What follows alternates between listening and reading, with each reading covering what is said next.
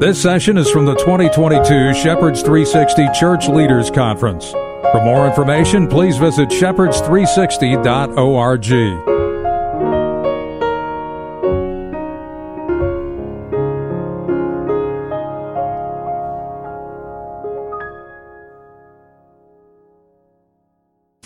Hello, everybody. Thank you so much for attending this talk. My name is Tara Sandra Lee. I'm with the Charlotte Lozier Institute in Arlington, Virginia. The title of my talk is Babies Are Not Lab Rats, Science and Ethics of Human Embryo Experimentation in Fetal Tissue. It's a mouthful. So please pray with me before I begin. Dear Lord, thank you so much for this day. Thank you for the food that just nourished our bodies. Thank you for this time that we can be together in fellowship to learn of the truth and your creation. Please guide and direct our conversation today, and may it be all for your glory. Amen. So I'm going to start out by saying that there's going to be a lot of science. So I'm going to work really hard to make it through all my slides, but what I want to encourage you is to check out our website, because a lot of these resources are there, so don't feel like you have to take notes. There will not be a test at the end. And I will point you to the website for a lot of these resources if you have any further questions, and resources you can share with others, take home. So what is the Charlotte Lozier Institute? So we are the research and education arm of the Susan B. Anthony Pro-Life America. We're dedicated to providing the best science and statistics. We do research. We have over 70 associate scholars in all areas of medicine and law and science all over the nation. And we really work hard to get the facts out there so that people understand the truth about the unborn child and anything related to life. So we are publishing in peer-reviewed journals. We're right there side by side. Scientists that are out there at the major academic institutions. And so we encourage you to check out our website. We focus on so many issues related to life: abortion, end of life, stem cells, fetal tissue and genetics, law. As we know, Roe v. Wade was just overturned. So that we're trying to help people understand what's going on in the States right now. The focus of our conversation today is really going to be at the very cellular and molecular level. What is going on with fetal tissue, genetics, and stem cells? What is going on in modern science in the way that it ignores the sanctity of human life and actually is using these unborn children all the way from the moment of conception and all the way up until birth, really as a means of experimentation. And so I'm going to walk you through that and how we've been following this field. There's a lot of history, but I'm going to kind of give you kind of the snapshot of what's going on. One of our newest resources that I did talk about in my previous talk was our new website called thevoyageoflife.com. That is a wonderful resource. It's scientifically accurate. It talks about the humanity of the unborn child from beginning of conception all the way into the moment of birth, the key highlights: when does the baby's first heartbeat occur, when does the baby feel pain, fingers and toes, everything. So I encourage you to check that out. It will really open your eyes to the beauty of the unborn child. I want to start with my journey because just real quick, I'm going to give you a little snapshot of just kind of where I've been and how I got to where I am, because I think it'll help you to understand why I do what I do. I always loved science. Always loved science. I remember when I was a little girl, I wanted a microscope. Some kids are asking for, dollhouses. Granted, I did like dollhouses too, but I was asking for a microscope. I really always was fascinated with the human condition and understanding disease. I was convinced I was going to cure cancer, but God had other plans. But when I would get the microscope, I was so fascinated with what was going on. They would come with brine shrimp, they would come with feathers. I was like, this is so boring. So I would actually prick my finger to my parents' chagrin and actually take blood and put it underneath the microscope because I wanted to try to see the blood cells that were in there. I'm like, that's what I want to know, what's going on inside the body. And so I've always had this fascination with understanding how does the body work, and when it doesn't work, what went wrong, okay? But I always knew that life began at conception. We were taught that, right? We knew that human life began at conception from the moment a sperm fertilizes an egg. That's human life, even though many people are trying to deny that fact right now. And I knew that we were all unique from day one. We are unique from the moment that we are one cell all the way to where we are now, a 30 trillion cell adult. And so at the beginning, there is everything that is needed to make us unique. There's these traits. As form of in DNA, we have traits that are going to determine whether we have blue eyes or brown hair or what color skin we have. But it's going to do more than that. Our DNA is going to define just who we are as a person. And God has designed it in that way so that every single one of us are unique. Unfortunately, in our age, scientists are so driven to understand how humans develop, what makes us so unique, that they will go to any lengths to answer those questions. And I constantly think, when I'm thinking about this, I'm thinking about, from the Bible, the Tower of Babel. There was so much,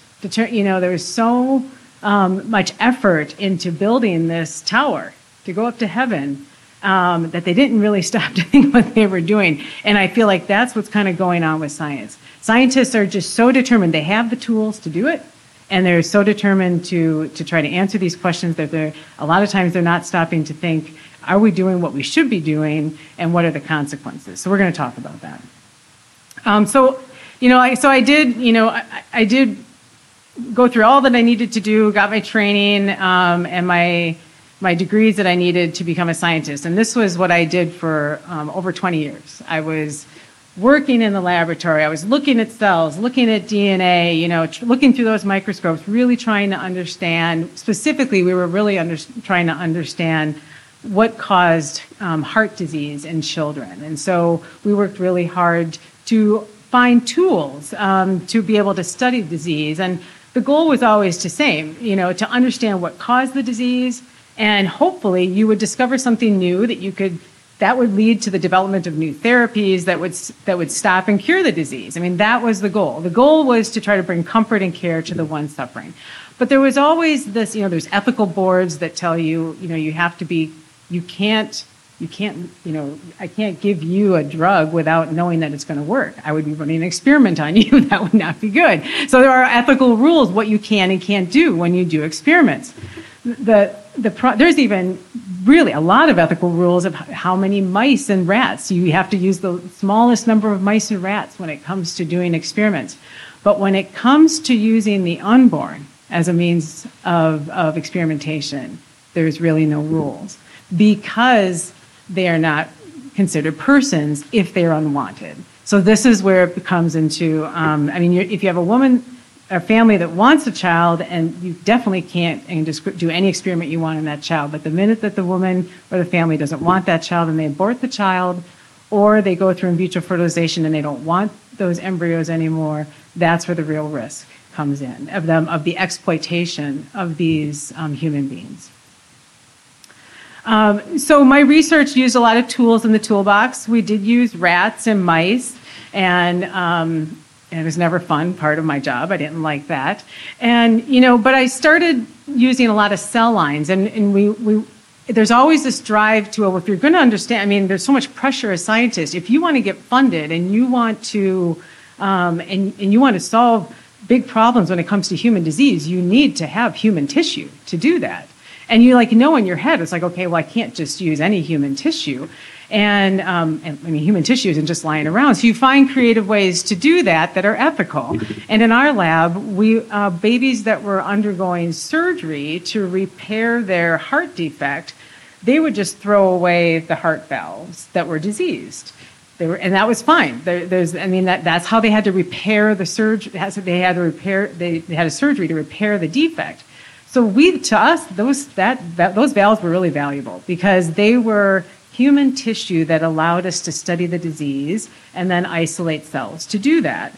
And I was doing all this research in the laboratory until it became more clear to me, wait, how is, my colleague over here studying this disease? And then you find out a very dark side of science, that some are so determined to study human disease that they will basically go scavenging for aborted fetal body parts to do their experiments.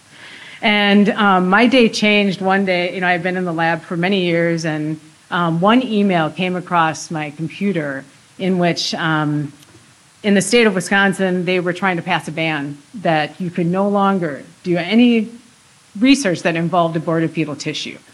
And the email came through from our department chair, and he said, "This is horrible. We need to stop this. We need aborted fetal tissue to do our research."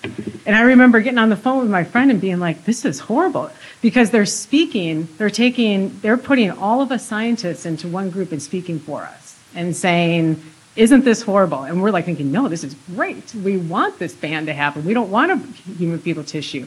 And that one day, the Holy Spirit just lit my soul on fire, and I knew that I was being called to be a call for the voice. I knew I was being called to be a voice for the voiceless, and to stand up and say, "This is wrong."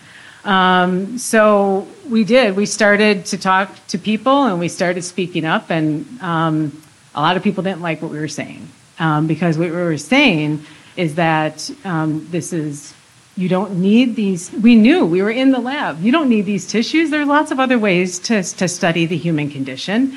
You don't need these, and it's exploiting babies when you do this. And so, but we had to, we just went out so naively. We didn't really, we were just trying to help them understand. But we were, of course, being discredited and saying, "Well, you aren't the real scientists. These are our real scientists that know, and they're going to explain that we need this tissue." So I've been working, and I was very blessed to then, the Charlotte Lozier Institute, then this is what we do. We go around and we provide the truth about the unborn children and protecting them and how this is really exploiting them.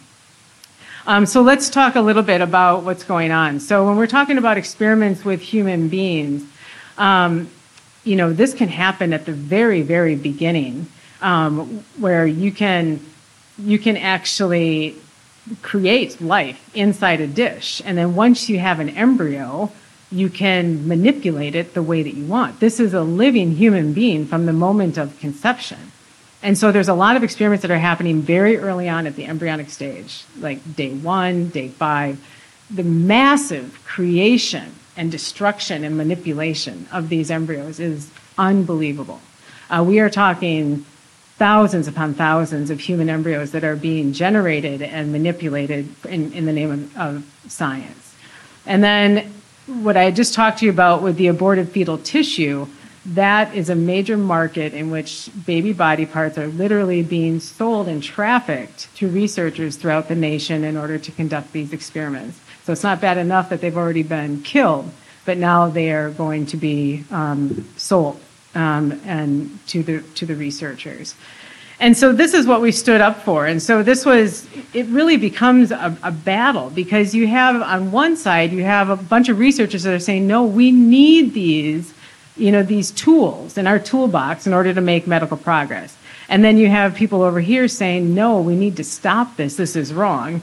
And everybody thinks that everybody on the science side is for it. And that was really what we wanted to do. We wrote an op-ed that said, "Look, we need to inform our colleagues and the public that not all scientists are in support of research using aborted derived fetal tissue or exploiting and creating embryos and then killing them and then destroying them." And we knew this because we knew that there was, a lot of ethical alternatives that are saving lives. And I know this is a little bit busy slide, but I just want to point out that this is using living, consenting adults that, they're adult stem cells that are in their body and that can be, like, even in their blood, can be donated. I mean, when we start talking about bone marrow transplantation, that is the epitome of adult stem cells being used to save life, okay?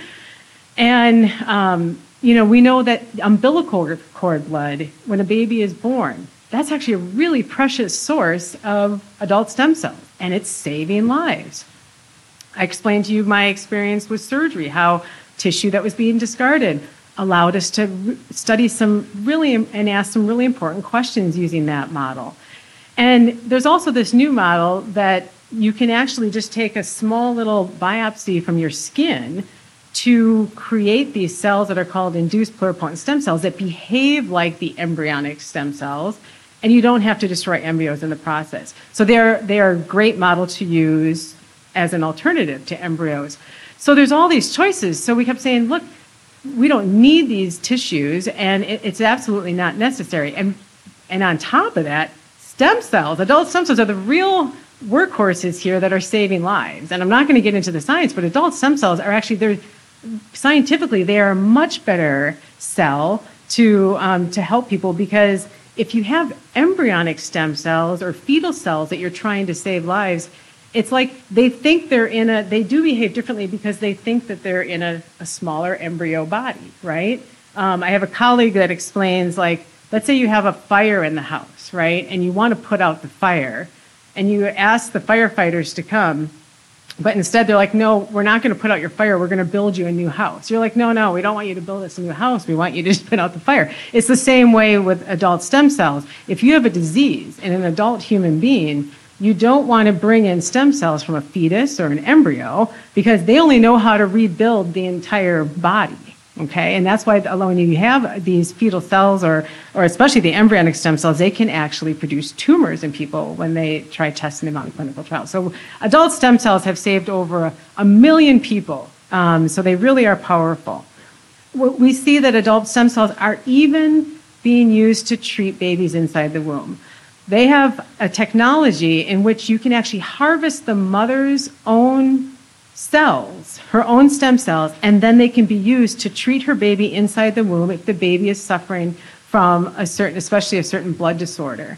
And in fact, this baby was the first in utero stem cell transplant trial that was successful. So the mother's own stem cells saved her baby. It's beautiful. So where do we draw the line? I mean, when we're talking about unethical, it is kind of massive. There's so much going on, but I'm going to try to break it down for you.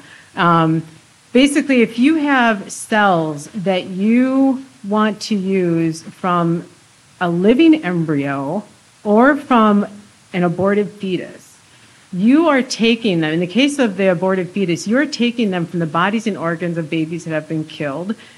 They are being exploited. It brings up major consent issues, too, informed consent, because the mother is consenting to give the researcher the tissues. But obviously, the mother does not have the best intention of that child in mind. Okay, it's different when you're a living adult and you give consent for something for research. That's very different. The other thing is that fetal stem cells are ineffective. We found that it's made many patients worse. It's obsolete and unnecessary. We don't need it. Like I mentioned earlier, adult stem cells, it can be taken from a patient's own body, consenting donors. It's been used in many successful transplants, and it really is seen as the gold standard when it comes to stem cell transplants. So why do we keep going back to this unethical practice? When we come to embryonic stem cells, in this case, you have to destroy the living human being in order to get these cells. And I mentioned earlier, and they're inferior. The iPS cells are more advanced, and they actually don't work as well. And there's these other ethical alternatives, such as those induced pluripotent stem cells that I mentioned.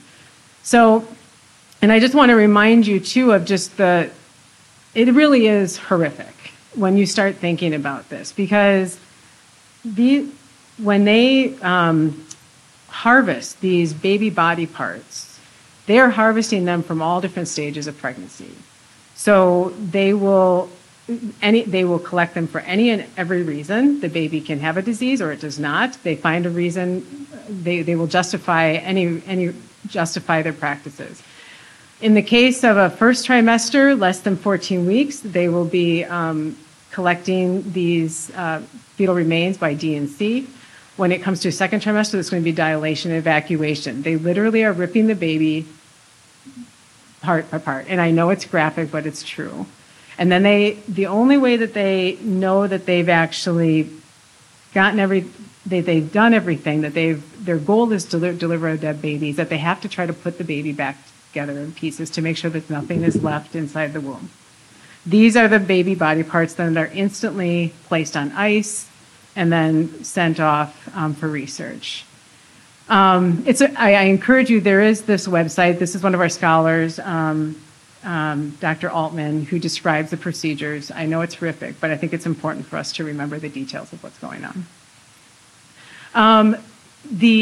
This was really exposed. It's interesting because about a decade before this, 2020 actually did an episode on fetal tissue trafficking.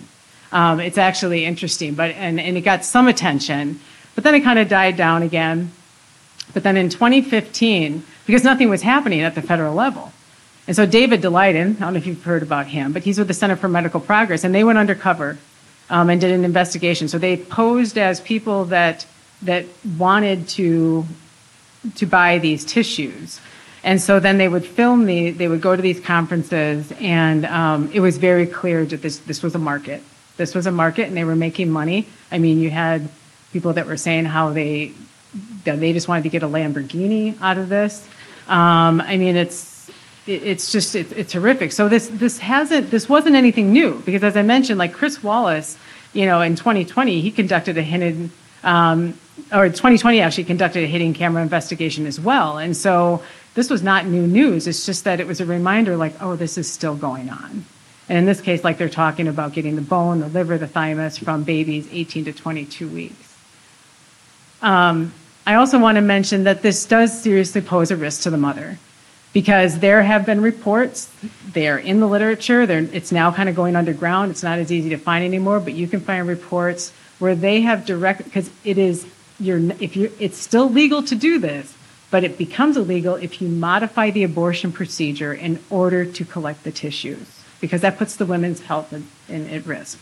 And there are absolutely there are papers that show that they have directly gone out of their way to work with where the researcher works with the abortionists to try to minimize the way that they especially when they kill the baby, that they try to minimize let me say it a different way. They try to maximize it so that the baby's intact. They don't want to destroy the organs. So there's things that they do to try to ensure that happens, and that puts the mother at risk. There was a serious, the undercover investigation resulted in congressional and Senate investigations. They wrote the reports. There was evidence suggesting that there was illegal practice, and there were reports sent to there was allegations sent to the DOJ. Nothing has really been done about it that we're aware of. But this is just one example of an invoice that they found. Advanced Bioscience Resources is one of the top repositories that was there basically at the time of the abortion to get the tissues and then send them out to the researchers. But here you can see that somebody at the University of Madison was billed $680 for 2 eyes from a baby at 24 weeks gestation. Right now, fast forward now, and the University of Washington, the Birth Defects Laboratory, is absolutely the Amazon of baby body parts right now. They are a federally funded laboratory that gets millions of dollars over the last 50 years to be the repository of the baby body parts. We're talking eyes, kidneys, livers, you name it, anything. It definitely made the news recently because they were on record for saying that they actually were keeping aborted fetuses in paper bags. And so they tried to cover it up by saying, well, that's just kind of a normal part of, how we do research. And but it just was clear that there's a lot. And they're not bashful about it. You can go to the NIH website and see very clearly when they apply for money. They're very proud of what they do. There's other laboratories in the United States that use fetal tissue. I'm just showing you a couple of quotes from their grants, what they plan to do with the tissue, that they do research in which they use human fetal eyes. In this case, they're studying brain development. So they're grabbing human fetal samples from the brain between 4 and 23 weeks gestation. They do research on human fetal testes. The primary, if you look at all the grants in the United States and you ask, what are they mostly doing with this tissue? They're mostly making what's called humanized mice. It's called, sometimes referred to as bone marrow liver thymus, BLT mice. Well, what does that mean? Well, they literally are taking fresh liver and thymus and implanting them into the mouse. And why do they do that? Because they want to study infection. They want to study HIV. They want to study tuberculosis, right? They want to study all these different infectious diseases that are specific to humans. But if you use a rat, it's going to have an immune system of a rat. You want to have it have an immune system similar to a human. So you put human tissues inside to give it a human type. And so what's really important to understand about this market when you're talking fresh fetal tissue, like straight from the abortion to the experiment, that this is ongoing destruction of babies is required, right? You run out of it, you get one experiment. You use the tissue, you do the experiment, it's gone. You need to keep going back, right? It's not like you can keep these mice going forever. So this is an ongoing thing that continues to fuel the abortion industry. This was the Center for Medical Progress made this, also brought awareness to this paper from a couple of years ago, in which they actually took human scalps from the fetuses and grew them on the back of these rat models, and they're showing that they have baby hair that's growing on them. I want to point out, because this is an important distinction to make, especially when we start talking vaccines. Because as I mentioned, like fetal tissue is, there's the ongoing destruction. You need that fresh fetal tissue. When we start talking historic fetal cell lines, these are cell lines that are historic because they were created decades and decades ago. Yes, they originated from one cell that came from kidney tissue from aborted fetus. But what's happening is that then these cell lines can be grown and expanded, frozen, thawed. It's kind of like the never-ending supply. It's not the case for all these cell lines, but for many of them, like you might hear, HEK293 cells, those are the ones. The ongoing destruction is not needed. It's still an issue. We don't commend this practice, but I just want to point out that distinction because this is really important. These cell lines, if you hear about them in vaccines, this is what we're talking about. They're cells that are brought out of like a freezer, and then they grow up just enough so that they can develop vaccines, they can produce vaccines, and they can test vaccines. This has become an important issue, of course, with COVID. We're keeping a really close eye on this. You can go to our website. My colleague, Dr. David Prentice, just knows everything about COVID vaccines and fetal cell lines. So we have a lot of resources on our website. So if you're wondering, were fetal cell lines used in the vaccine I took or that's available, you can go check it out.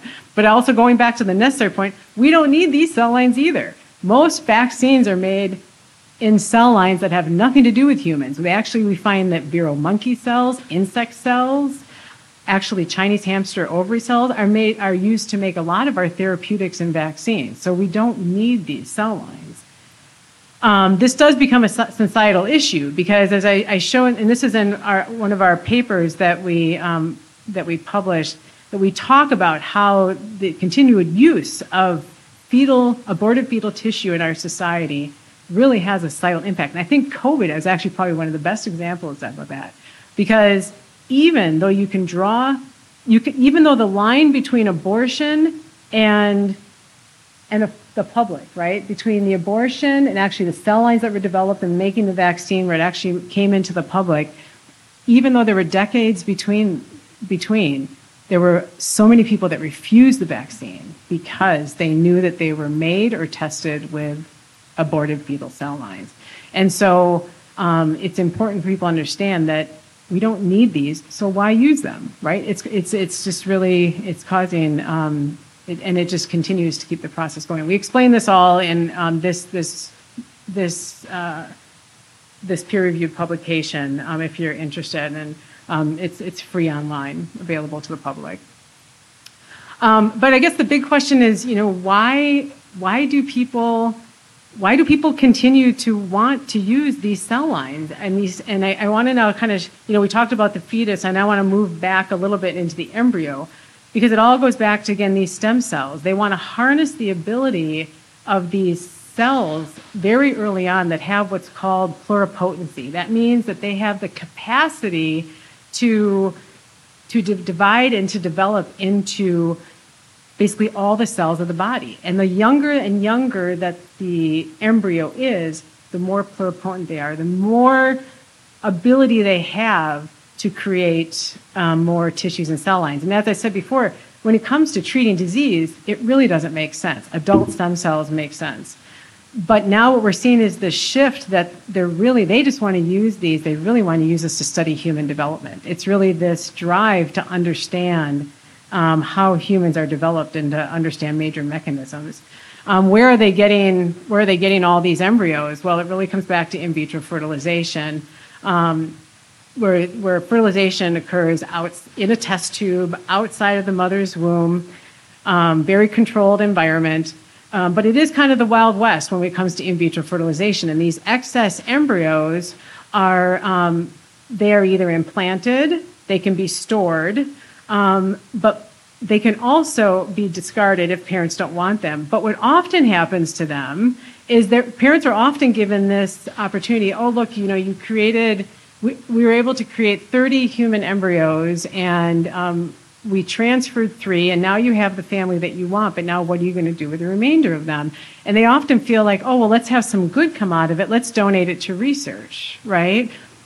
But it's a living human being, right? It's like that living human being is called a baby when it's inside their womb, but then they're given over to research, and the minute they go into a researcher's hands, they're immediately destroyed because it's the only way that they can do the experiments that they want to do. Well, or they're grown for a while and then they're destroyed. So we have this is what I was saying. I'm going to show you a lot of examples. I'm going to kind of have to go through this kind of fast just because of time, but I'm just going to give you a real snapshot of what are they doing with some of these things. So when you have a human embryo at the very early stage, you can, through either IVF or a different means of fertilization, you have these excess embryos or you fertilize them. You have these blastocysts, which are called these early embryos at day 5 stage. And what they do is then they destroy these embryos and they create what's called embryonic stem cell lines.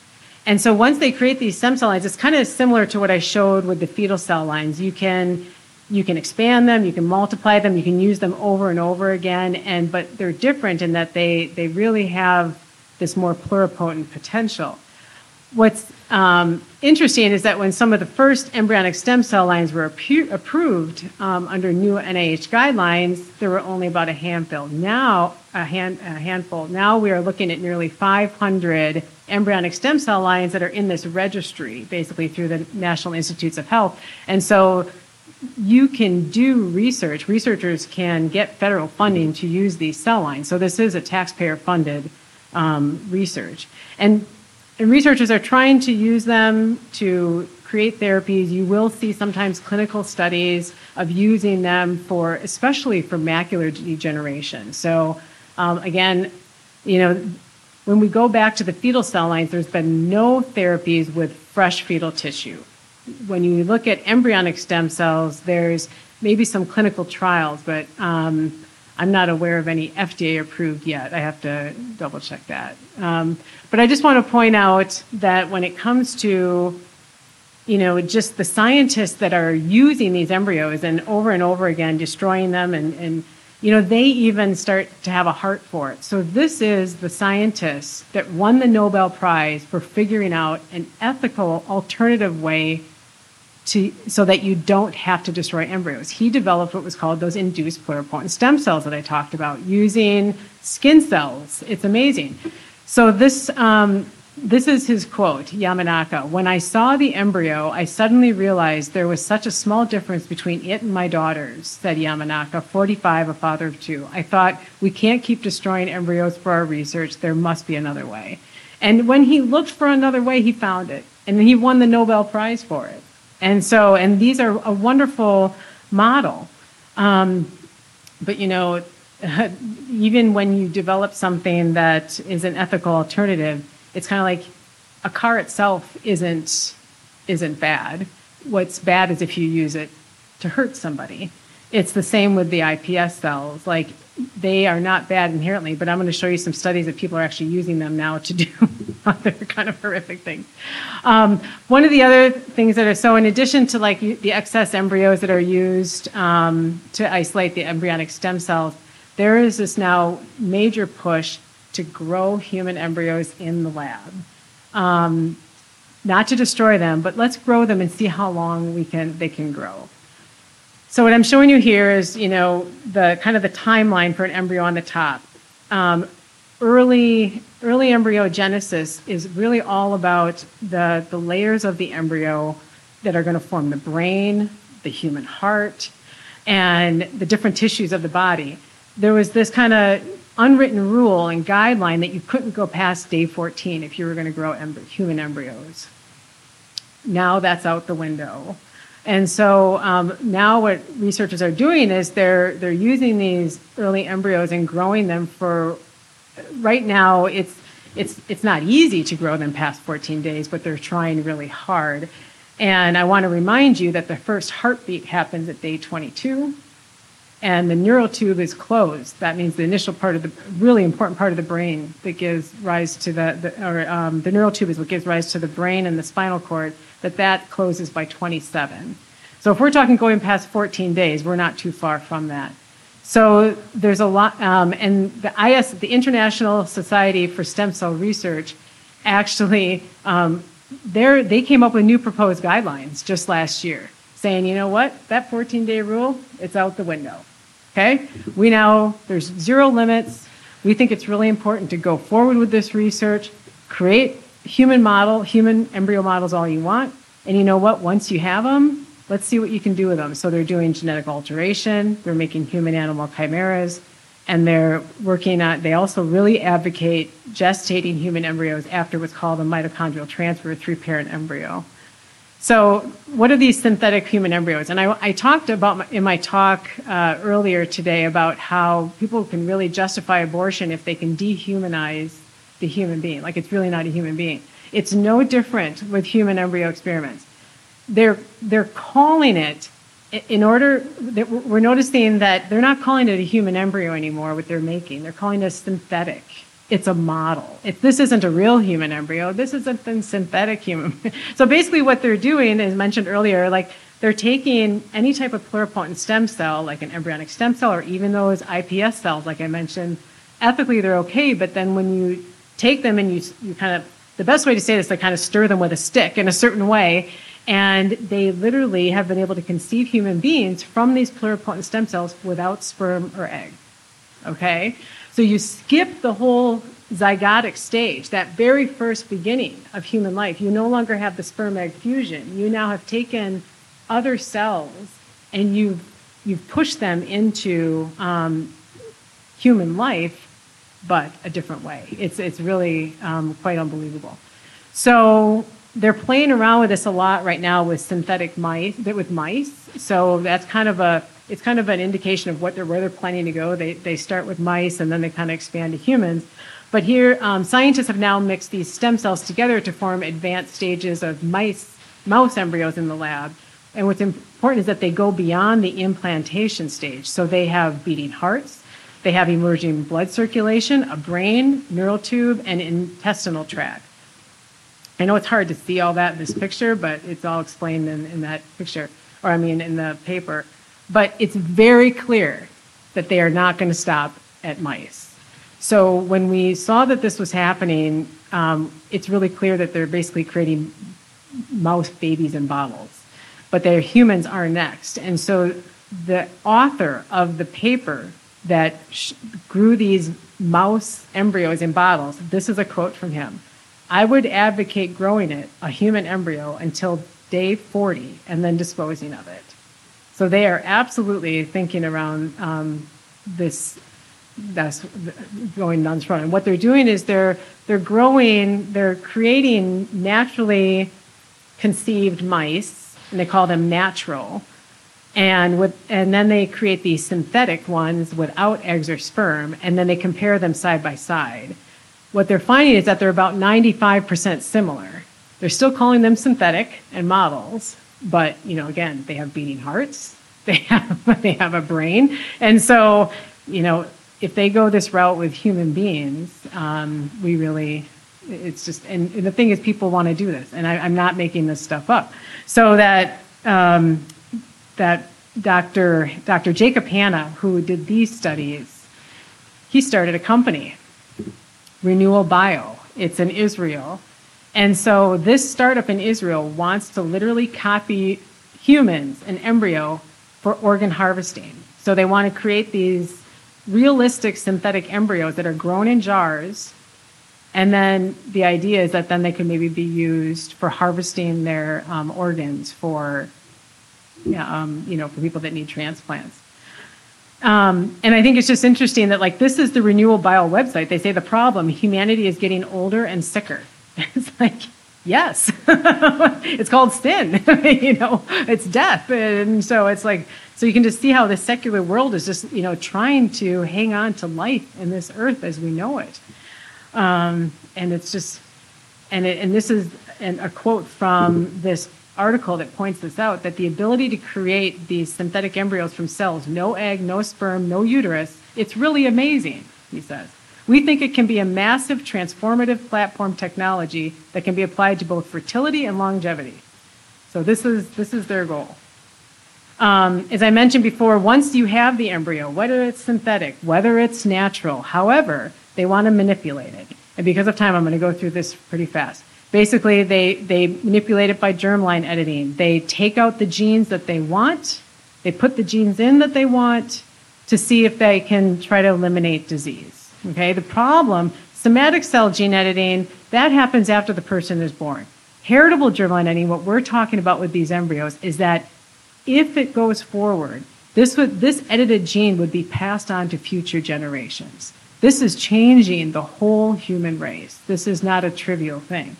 This is what the Chinese researcher did when he first gene edited the babies in China. They are definitely playing around with these embryos and creating human-animal chimeras. How does that happen? Well, they inject the human pluripotent stem cells into a mouse or an animal embryo, so that basically and then you put the animal embryo that contains, it's part human, back into the mouse or the pig or the monkey.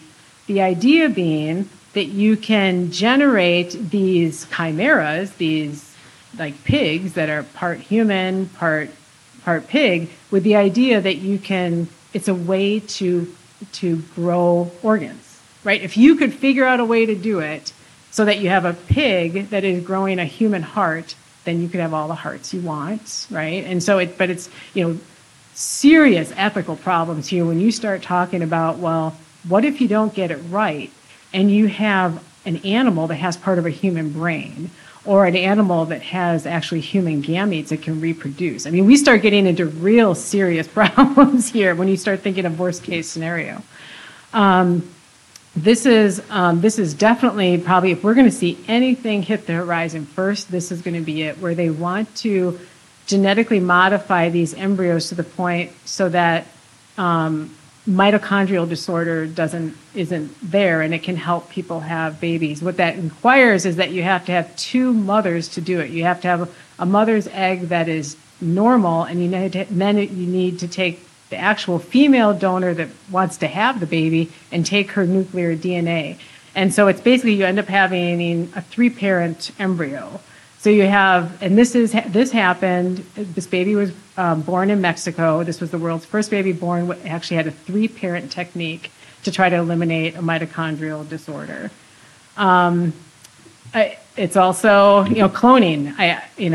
You can't, there's absolute cloning that they're trying to do, because the whole point is that if you, as a scientist, if you do an experiment, the best way to do the experiment is that if you have multiple of the same thing, right? Because you want to make sure it works. So if you can clone an embryo multiple times, then you can run an experiment and get multiple data points. So cloning not only has this ability to be able to just give you the scientific numbers that you want, but if this ever goes down the road of reproductive cloning, it's not yet. But this is something that we absolutely need to watch too. And this has been going on this has been an issue of debate forever. I mean, they cloned Dolly the sheep back in 1996.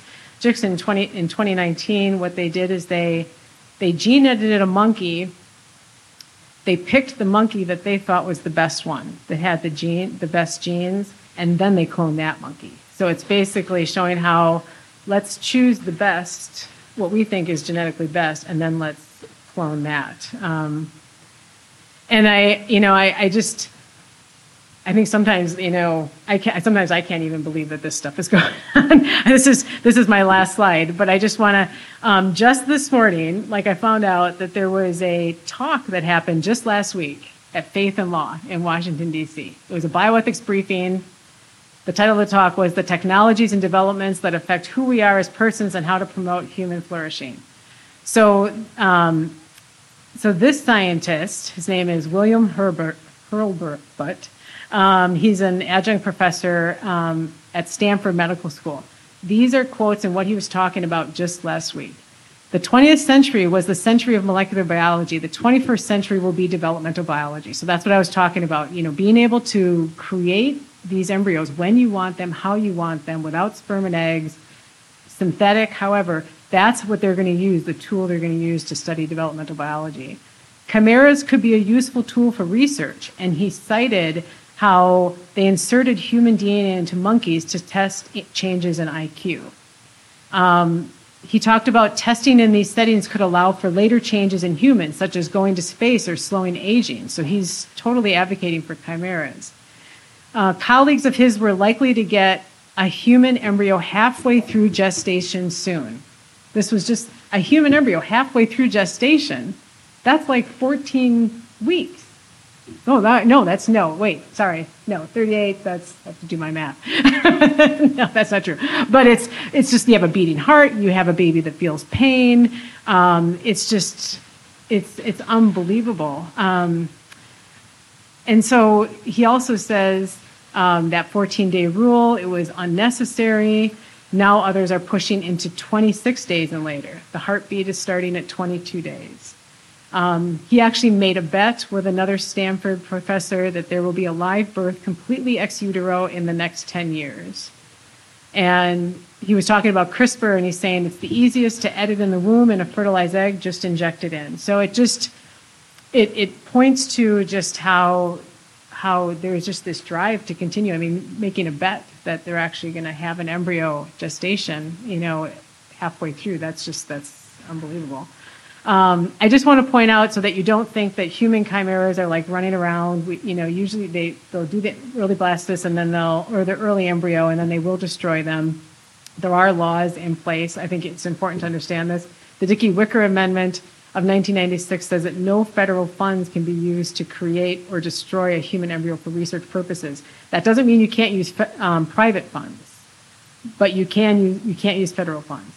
The Adderholt Amendment is really important. That prohibits the FDA from approving any genetically edited embryo product created for pregnancy. That means we can't, that's why he had to go to Mexico to have the 3-parent baby. So you can't create a product, and basically that means a genetically edited baby, and create it for pregnancy. So that's what's holding all this crazy stuff from happening and actually going into babies being actually for pregnancy. So I know I just threw a lot of stuff at you. I'm just going to point you to this resource that we have, the Handbook of Nascent Human Beings, on our website.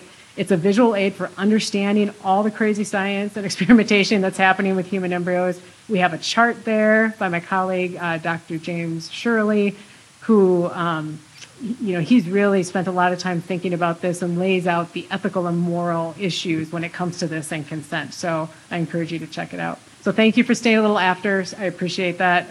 Happy to answer any questions. Thanks for listening to this session from the 2022 Shepherds 360 Church Leaders Conference. This material is copyrighted and may not be altered or sold. For information, please visit shepherds360.org.